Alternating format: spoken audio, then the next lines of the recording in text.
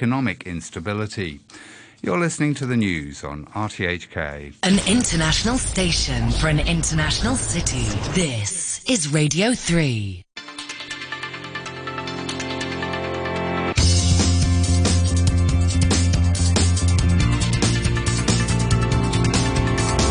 Money Talk. Good morning, it's 8:03 in Hong Kong on the 24th of October. A warm welcome to Monday's Money Talk on Radio 3. This is Peter Lewis with the day's business and finance headlines. China's 20th National Congress has ended, with Xi Jinping confirmed for a third term as China's leader. In a resolution delivered at the close of its National Congress on Saturday, the party confirmed that the target of gradually achieving common prosperity for all had been added into its constitution. The terms complete rejuvenation of the Chinese nation, socialist market economy and dual circulation were also formally written into the revised CCP party constitution, along with the pursuit of high-quality developments. Inflation in Hong Kong has hit the highest level in 7 years in September, as some COVID restrictions were eased and the territory started to reopen to the rest of the world. Official figures released on Friday show that annual inflation in Hong Kong hit 4.4% last month. That's the highest reading since March 2015, and was more than double the 1.9% recorded in August and exceeded economists' forecasts of 4.1%. The battle to succeed Liz Truss as UK Prime Minister has continued over the weekend, with contenders needing to meet a high hurdle of 100 nominations to take part in the first vote by MPs later today. Ex-Chancellor Rishi Sunak has gained the backing of 147 MPs according to campaign sources, and is the favourite to win the race. Former Prime Minister Boris Johnson announced yesterday he would not be putting his name forward, saying he was attracted by the prospect of a comeback, but it was not the right thing to do. On today's Money Talk, we're joined by Alex Wong of Alex KY Wong Asset Management and Sean Darby at Jefferies. With a view from mainland China is Hao Hong, Chief Economist from Grow Investments Group. Money Talk on RTHK Radio 3. US stocks surged on Friday, closing out the best week since June for all three major averages. The S&P 500 rose 2.4% to 3,753. For the week, it gained 4.7%. The Dow added 749 points, or 2.5%, to close at 31,083 for a weekly gain of 4.9%. The Nasdaq Composite added 2.3% to 10,860, and it ended the week up 5.2%. The Pan-European Stock 600 index was up 1.3% over the week. London's FTSE 100 climbed 1.6% over the same period. Hong Kong's Hang Seng Index fell to its lowest level since the financial crisis on Friday. The Hang Seng Index slipped 69 points, or 0.4%, to 16,211. That's the lowest close since May 2009. For the week, the index was down 2.3%, extending its losses for 2022 so far to almost 31%. The tech index declined 0.6%, leaving it 3.3% lower on the week and more than 45% lower this year. And on the mainland, the Shanghai Composite rose 0.1% to 3,039. Over the 5 trading days, it was down 1.1%, and it's 16.5% lower year to date. In the commodities markets, Brent crude oil settled with a weekly gain of 2%, and it's trading at $94.22 a barrel this morning. Copper rose just over 2% over the week. Gold is at $1,655 an ounce. US Treasury bonds steadied after coming under pressure earlier in the session Friday, and that drove most benchmark yields to the highest levels since 2007. The yield on the benchmark 10-year US Treasury note touched a high of 4.33% in fact in morning trading, before ending the day flat at 4.22%. The yield rose 20 basis points over the week, and that's the 10th straight week of 10-year yields increasing the record, equaling the record streak of all time going back to 1984. The US dollar index, that fell 1.3% last week. The euro this morning trading at 98.5 cents. On Friday, the Japanese yen fell further to a low of 151.95 per dollar after breaching the 150 threshold for the first time in 32 years the day before. However, the yen then surged in New York trading, ending the day with gains of 1.7%. And the Nikkei reported that Japanese authorities had intervened to prop up the currency. Looks like the same thing is happening this morning because the yen is strengthening further right now. It's up another 1.3%, trading right now at 145.67. Sterling is up this morning after Boris Johnson pulled out of the race to replace Liz Truss as Prime Minister. It's at $1.13 3/4 against the local currency. It's at 8 Hong Kong dollars and 92 cents. China's onshore renminbi dropped on Friday to hover near a 14-year low against the surging dollar. The onshore renminbi slipped as much as 0.5% to a low of 7.248 against the dollar before closing at 7.24. And finally, Bitcoin dropped back below $19,000 on Friday, then jumped back above it as the US dollar retreated. It's at $19,500 this morning. In Asian trading, as we start a new week, US stock index futures are up about 0.7%, and that's helping Asia-Pacific markets. Down in Australia, the ASX 200 has risen 2%. In Japan, the Nikkei 225 up 1.25%. The Kospi in South Korea has risen 1.6%. And futures markets pointing to a gain of 300 points for the Hang Seng at the open later on.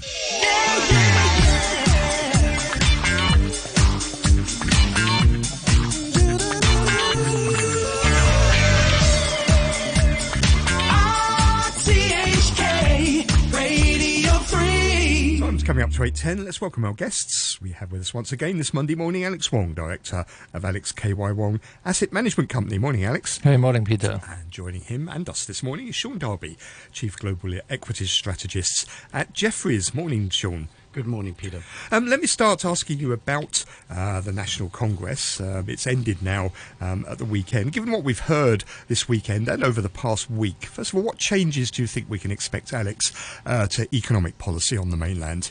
I think we are still more or less the same. Probably they would try to stabilize the market a little bit, but I don't think any drastic change will change. Common prosperity remain the theme, so that means not much change right now. Now, that's been written now into the Constitution, hasn't it? This theme of common prosperity, also dual circulation, also socialist market economy, all now formally part of the CCP party constitution. What's the significance of that? Does it really strengthen those goals now? Well, I think that means that probably this SOE would become more important in the economy. And actually, they would have try to have more control on the private sector as well. So that means actually not too good for the market. So I think probably they would still maintain the same, because right now I think this Congress means that a presidency actually is in very good control of the politics side. I'm going to come on to the markets in a moment and get your thoughts on the reaction. But Sean, let me ask you first. What do you think is going to change as a result of this? Well, I think one of the key things has been that there's little sort of reformist measures that are likely to come out of this Congress. I think that's something that we would generally have looked towards at previous meetings. So that's one thing that will be missing. Secondly, the economics and financial team will only really get fully reshuffled by next March, and that will probably include the chief of the PBOC as well. So it's a pretty big overhauling for investors in terms of the structure of the economy, and also how the financial system is going to operate as well. So given the fact that we've got a very deflationary backdrop for the mainland at the moment, I think the new administration is going to be have to be very much on the front foot to keep all the balls in the air. Some of the people that have gone, like Li Keqiang, is regarded as an economic liberal. Maybe another significant departure is Liu He, who was Xi Jinping's trade advisor or trade negotiator, and also his economic advisor. Is that significant? Because the markets liked him, didn't they? They regarded him as a stabilising influence. Well, he was, I guess, in a way, he was a little bit like Hank Paulson. He had his hands on the plumbing. He knew a lot about the economic system, did a lot of work on the electricity tariff reforms last year when we had the blackout. So he really did understand what was going on. I think, as I said, that overhauling of the economics team is probably going to be quite a significant change under Xi Jinping in his next term, because, as I said, he's going to really probably need some technocrats given some of the economic issues out there. Do you think, Alex, I know you said that not a lot is going to change, but is that maybe the wrong approach? Do we need some economic change now, given what's happening to growth on the mainland? Well, I think this is quite difficult because their hands are tied, because right now US is raising interest rate and the renminbi actually is really weak. So if they use further monetary tools, then probably we will see a significant weakening of the renminbi. And then also the public sectors, people are just holding their buying decisions on properties right now. So that is creating a vicious cycle. So I think they actually need to do a lot of things to stabilize the economy. So do you think we're expecting, or we would have seen maybe for last week had the GDP data numbers come out, around about 3% economic growth? Is that going to be the new normal now if economic policy doesn't change? Yeah. Have we got to get used to 3% growth? Yeah, 3% actually is more realistic. So I think people probably would not expect 5 to 7 right now already in the future. What do you think, Sean? Is 3% growth now going to be the new normal? To some extent, yes. I still feel that one of the legacy issues of both the zero COVID and some of the pressures from the real estate sector is that you've been left with a very high unemployment rate amongst the youth, and maybe in the short term you need to sort of stimulate the economy to get that number down at close to 20%. I would think that would be sort of uppermost in policymakers' minds at the moment. But I agree with Alex, probably longer term trend for the next 5 years is somewhere around 3%. As you analyse the market, Sean, are you worried about the lack of information we're getting about the economy? For example, the cancellation of the GDP figures, the third quarter GDP figures, the September retail sales, industrial production data. Does it make it harder for you? To be fair, I didn't necessarily expect the data to be released during last week. I think that this Congress is a political event, so you weren't going to get any news on changes on zero COVID. I don't think they wanted the economic data to overshadow the Congress, so I'm not too surprised. I think the thing that we're sort of looking at the moment is that there are some quite significant headwinds, and particularly producer prices dropping into negative territory would sort of spell a more deflationary bias, and that's a very difficult thing to turn an economy around from. And I think that's what we're probably going to sort of somewhat see going into the Chinese New Year in 2023. Okay, but Alex, you've talked about the markets. Historically, Chinese equities have done well shortly after the conclusion of the Congress, particularly in episodes where there's been a transition in the top leadership. What do you expect this time? I think probably upside limited because we have a rebound in the US on Friday, so people probably would be a little bit more comfortable. And also we are seeing already a very low level in the Hang Seng Index right now. But I think if you look at the market on Friday in the US, actually the yield curve has deepened a little bit, and the US dollar actually is only weakening on the intervention of BOJ. So it is not a very good sign for outside economy. I think it is probably good for US, but not good for the emerging markets. So I think we probably have limited upside, and also the news from the China side actually did not have too much encouraging news coming out. So I think we probably will see limited rebound here. If you look at the MSCI China, it's trading on 8.9 times forward PE, just over 11 if you exclude the banks. That's almost 2 standard deviations now below its historical average. So is it looking cheap? I think it always looks cheap, and but you cannot guess the bottom during a bear market right now, I think. And also things are deteriorating because in the past, probably China would be supported by the manufacturing sector, especially the high end. But with the U.S. sanctions on certain components, I think we probably could not expect that sector to do well. And also, if you look at the electric cars, only BYD are doing well right now, are holding okay right now actually. So we do not have any exciting points in China right now. So I think this time probably would be different, and the valuation even is looking cheap. But if you look at the property market, and probably you have to devalue the balance sheets, and also you have to worry about the balance sheet of the banks. So I think it probably still means a further downside later on. So you still wouldn't be a buyer? Limited. I would hold on to several consumer names, but not all the whole the country allocation. Sean, what about you? Would you be a buyer at these levels? Well, it certainly looks very appealing. I think from my side, and I agree with Alex, the economic backdrop is quite difficult. I think if we got a set of reforms coming through, that would probably change people's mindset, because they could probably see some,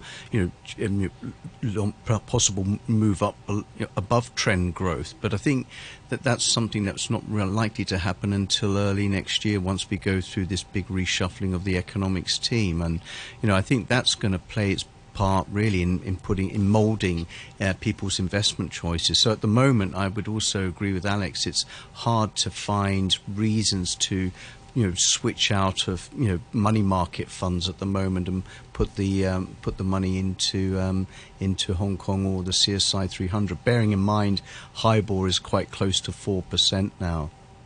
And if China relaxed its zero COVID, would that be the one thing that could almost instantaneously give a boost to Chinese markets? Yeah, of course. I think people are not expecting that, and that would at least boost the tourism-related sectors. So that would be the one thing that would have an instantaneous effect. But I think the point is that we still have to worry about the manufacturing sector and also the housing sector as well. So I think even with that kind of boost, I think we probably we should not expect too much upside. Probably we would have a very swift upswing of probably 1,000 to 2,000 points in the Hang Seng Index, but not too much. Sean, what do you make of these latest sanctions from the US, or curbs on exports in high technology to China? How big an impact is that going to have? It is large. I mean, I have to say that the Biden administration, Department of Commerce, have really thought out their technology strategy in curbing China's ambitions in that area. But what I would want to stress is that it's got huge implications for the overall Asia, because it involves the foundry companies in Taiwan and DRAM makers in Korea. So this has not been done in isolation. It feels like it's just been China that's been targeted. But businesses selling semiconductor equipment from Japan, all of these will have severe repercussions from the Biden administration's actions. So it's got a lot, given that tech is probably the second or first biggest industry in terms of manufacturing and the exports for this region, it's huge, it's immense in terms of its implications. And also, presumably, it's not just the exports, it's also the talent that China needs as well, isn't it? Because Americans could be sanctioned now if they work for Chinese firms, so they're resigning en masse. Well, I thought was a very subtle move by the Biden administration, and clearly, again, this has been a very well thought out strategy. And in that way, you don't allow intellectual capital to be transferred, and that is really important for what are process industries, which is semiconductor making, and again comes back to my earlier point that it'll have as bigger ramifications for China as it does for a lot of the other regional players like your TSMCs and foundry makers elsewhere. Finally, let me ask you both about US markets. There was an article in the Wall Street Journal on Friday written by Nick Timmeros, who's known as the Fed Whisperer for his insights on Fed thinking, and he was indicating that Federal Reserve policymakers are starting to get a little bit uneasy with big rate rises to fight inflation. That gave a huge boost to stocks on Friday. What do you make of that? Do you think we're getting closer to the so-called Fed pivot? Well, I think probably we should have some honeymoon period in the U.S. market. If you look at the market on Friday, as I said, the yield curve actually is different. The long bond yield actually is still rising, but the short term actually eased a little bit. So that means people are expecting the rates to stay high, but they are not increasing too much later on, I think. That is probably the indications. So that is good for banks in the U.S. Probably the banking sector will lead the rise this time. And but, of course, we have to see the results from those large tech companies this week.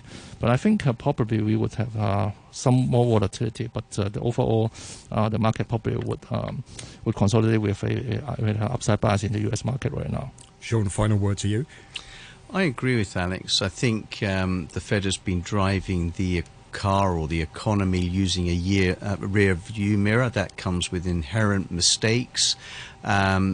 The pulse of these rate hikes are only going to move into the economy 6 to 9 months with a lag. So I think it's probably fortuitous that they're beginning to think about sort of decelerating. And I suspect that the market has become very bearishly positioned with very large short positions on the S&P futures. And small changes in the narrative or rhetoric from the Fed probably can lead into a really decent rally into year end, given some of the cash levels. Okay, that's great. Thank you both very much. You heard there Sean Darby, who is Chief Global Equities Strategist at Jefferies, Alex Wong, who's Director of Alex K.Y. Wong Asset Management. You're listening to Money Talk on RTHK Radio 3. RTHK Radio 3. 8:24 on the phone from the mainland is Hao Hong, who's Chief Economist at Grow Investment Group. Morning, Hao. Good morning, Peter. Let me ask you, first of all, your thoughts now on some of the things that have come out of the National Congress. First of all, let me ask you about this change to the Constitution, writing formally into the Constitution, common prosperity, dual circulation, socialist markets, economy. What's the significance of that? Well, the common prosperity concept was proposed in 2017, I think. And then the dual circulation was proposed 2 years ago. So both are sort of old concept, and both are the terms that Chinese leaders has been striving to achieve in the past couple of years. And, we are, starting to see some of the effects, from working on the prosperity, for example, the property market restructuring, and also, some whispering about, tax code change, stuff like that. And so it is not entirely surprising, to see new terms in the Constitution. But then at the same time, you can see that, by revising the Constitution, they are very serious about this, achieving these goals. And on the tax code that you mentioned there, one of the concerns is maybe we're moving towards a sort of a Robin Hood style wealth tax. Do you think that's likely? Well, as you know, there's no capital gain tax here in mainland, right? So people like trading stocks because, it's almost like a casino for many people. They're gamblers, not investors. So, actually imposing capital gains, can, in a way, regulate the market activities and also, achieve better results than many other tax codes in terms of income equality. In terms of property tax, obviously there's no property tax either. So people are buying a lot of properties, have been buying a lot of properties in the past decades, and now if the tax code change, that would have profound impact on the property sector as well. So do you think we're going to see a continuation of the previous economic policies, or is this signaling that maybe we should be expecting some changes? Because there is going to be some quite big changes to the economic lineup, isn't there, come March? Yeah, I think in the March twin sessions, we're probably going to see more details regarding economic policies, and with the new leadership, who's in charge of economic management. So right now, there are whispers as to, how best to approach going forward, because as you know, in the past 2 years, the Chinese economy has slowed down, and also, the issues associated with aging population, property bubble, et cetera, is popping up. So, I think many people in the market would love to see more details on how best to manage of these challenging issues. And we're likely to have growth around about 3%. So clearly we've missed that 5.5% growth target. Do you think China's going to give up in future setting a growth target? And maybe we've also got to get used to 3% growth being the new normal. I would say with the COVID zero in place, it is getting difficult to stimulate the economy. And also, with the property curbs in place, it's also very difficult as well. So I would say that the potential growth rate in the Chinese economy is slowing down. I think this year we're probably going to do 3% and a bit. I think next year, because of the base effect, you're probably going to see a higher growth in the first half and then, gradual slowdown in the second half if COVID zero continue to be in place and also the property curbs continue to be effective. So, there is not that many things you can do in the short term, but then in the long term, you can continue to invest in the technology sector, national defense, agriculture, new energy, and those sectors are some of the sectors that China is making headway into. So I think over the longer term, you do have more options than the near term. Are you expecting any reaction in equities as a result of what we've seen and heard at the National Congress? Obviously, the market is going to react, but then even before the Congress, you can see that the Hong Kong, especially the Hong Kong market, is selling out. Many of the foreign investors are flashing their Chinese holdings.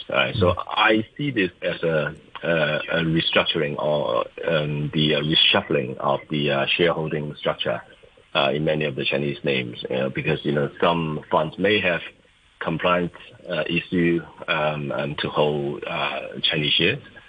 So, they have no other choice but to sell. And also the audit result, the Chinese ADRs are coming in December. And I think New Oriental already issued a statement saying that they cannot satisfy the SEC listing requirement. So more likely than not, they're going to come back to Hong Kong. And I think people were just inferring that many other Chinese ADRs would have the same issue as well. And if all of them coming back, then, the Hong Kong market will be inundated, with these ADR names that's going to soak up much of the liquidity. So that is the reason why the Hong Kong market is under pressure right now. Is it cheap? I mean, certainly if you look at, say, the MSCI China, it's on 8.9 times forward PE for MSCI China. That's right. It is one of the cheapest in history, right? So, but then right now, obviously, earnings is still growing. I think many of these companies are healthy and sound, and they have huge market shares and also entry barriers in China, right? So their franchise in China is defensible. But unfortunately, because of some of the limitations that I mentioned just now, some shareholders find it hard to hold on to them, right? So they have to liquidate. It's unfortunate, but I think, irrational times like this, when prices are going down despite solid fundamentals and also despite very low valuation, there must be a trade here somewhere. We just find it very difficult to time the bottom, and that is the reason why we're not making a very loud call on, bottom fishing just yet. Okay, Hao, thank you very much for your thoughts there. That's Hao Hong, Chief Economist at Grow Investment Group. You're listening to Money Talk on RTHK Radio 3.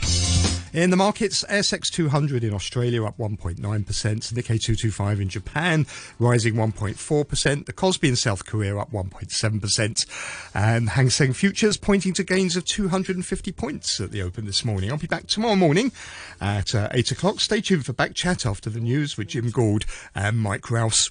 And the weather forecast for today, mainly fine and dry, maximum temperature around 29 degrees.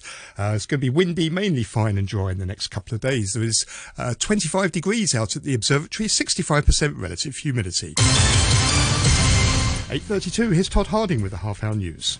A professor of politics and international relations says China's new leadership lineup signals a consistency in policy direction. Joseph Gregory Mahoney from East China Normal University in Shanghai told RTHK that President Xi Jinping had assembled a team that was familiar with the main population centres, and this could be used to drive economic growth. One is that most of the people who are coming in, they have, in one form or another, had some major experience leading major cities. Again, this appears to indicate, at least to some of the people that I've spoken to, pulling together a very strong domestic international economic team that's really able to move the major cities as the focal points of economic development in the upcoming recovery period. President Zelensky has condemned unsubstantiated claims by Russia's defense minister Sergei Shoigu that Kyiv was preparing to use a so-called dirty bomb and then try to blame it on Moscow. In comments directed at President Putin, Mr. Zelensky said there was only one man who could use nuclear weapons in that part of Europe, and that was Mr. Shoigu's boss. If Russia calls and says that Ukraine is allegedly preparing something, it means only one thing. Russia has already prepared all this. I believe that now the world should react as harshly as possible. Earlier, Mr. Shoigu held a flurry of phone calls with his counterparts in the US, Britain, France and Turkey. The call with the US Defence Secretary was the second in 3 days. And the former British Prime Minister Boris Johnson has said he won't stand in the race to replace Liz Truss. Mr. Johnson said while he had enough support to run, now was not the time. The former Chancellor, Rishi Sunak, is currently leading the contest. The BBC's Rob Watson has more. So Boris Johnson is not making a comeback, but it's not from any lack of desire or self-belief. In a brief statement, Mr. Johnson said he believed he was well placed to lead his party to another election victory. He blamed his decision to withdraw on an unwillingness by the other two candidates, Rishi Sunak and Penny Mordaunt, to come together behind his leadership in the national interest. His supporters will be disappointed, but his opponents had feared his return would make Britain even more of a laughingstock than it is already. You're listening to the news on RTHK.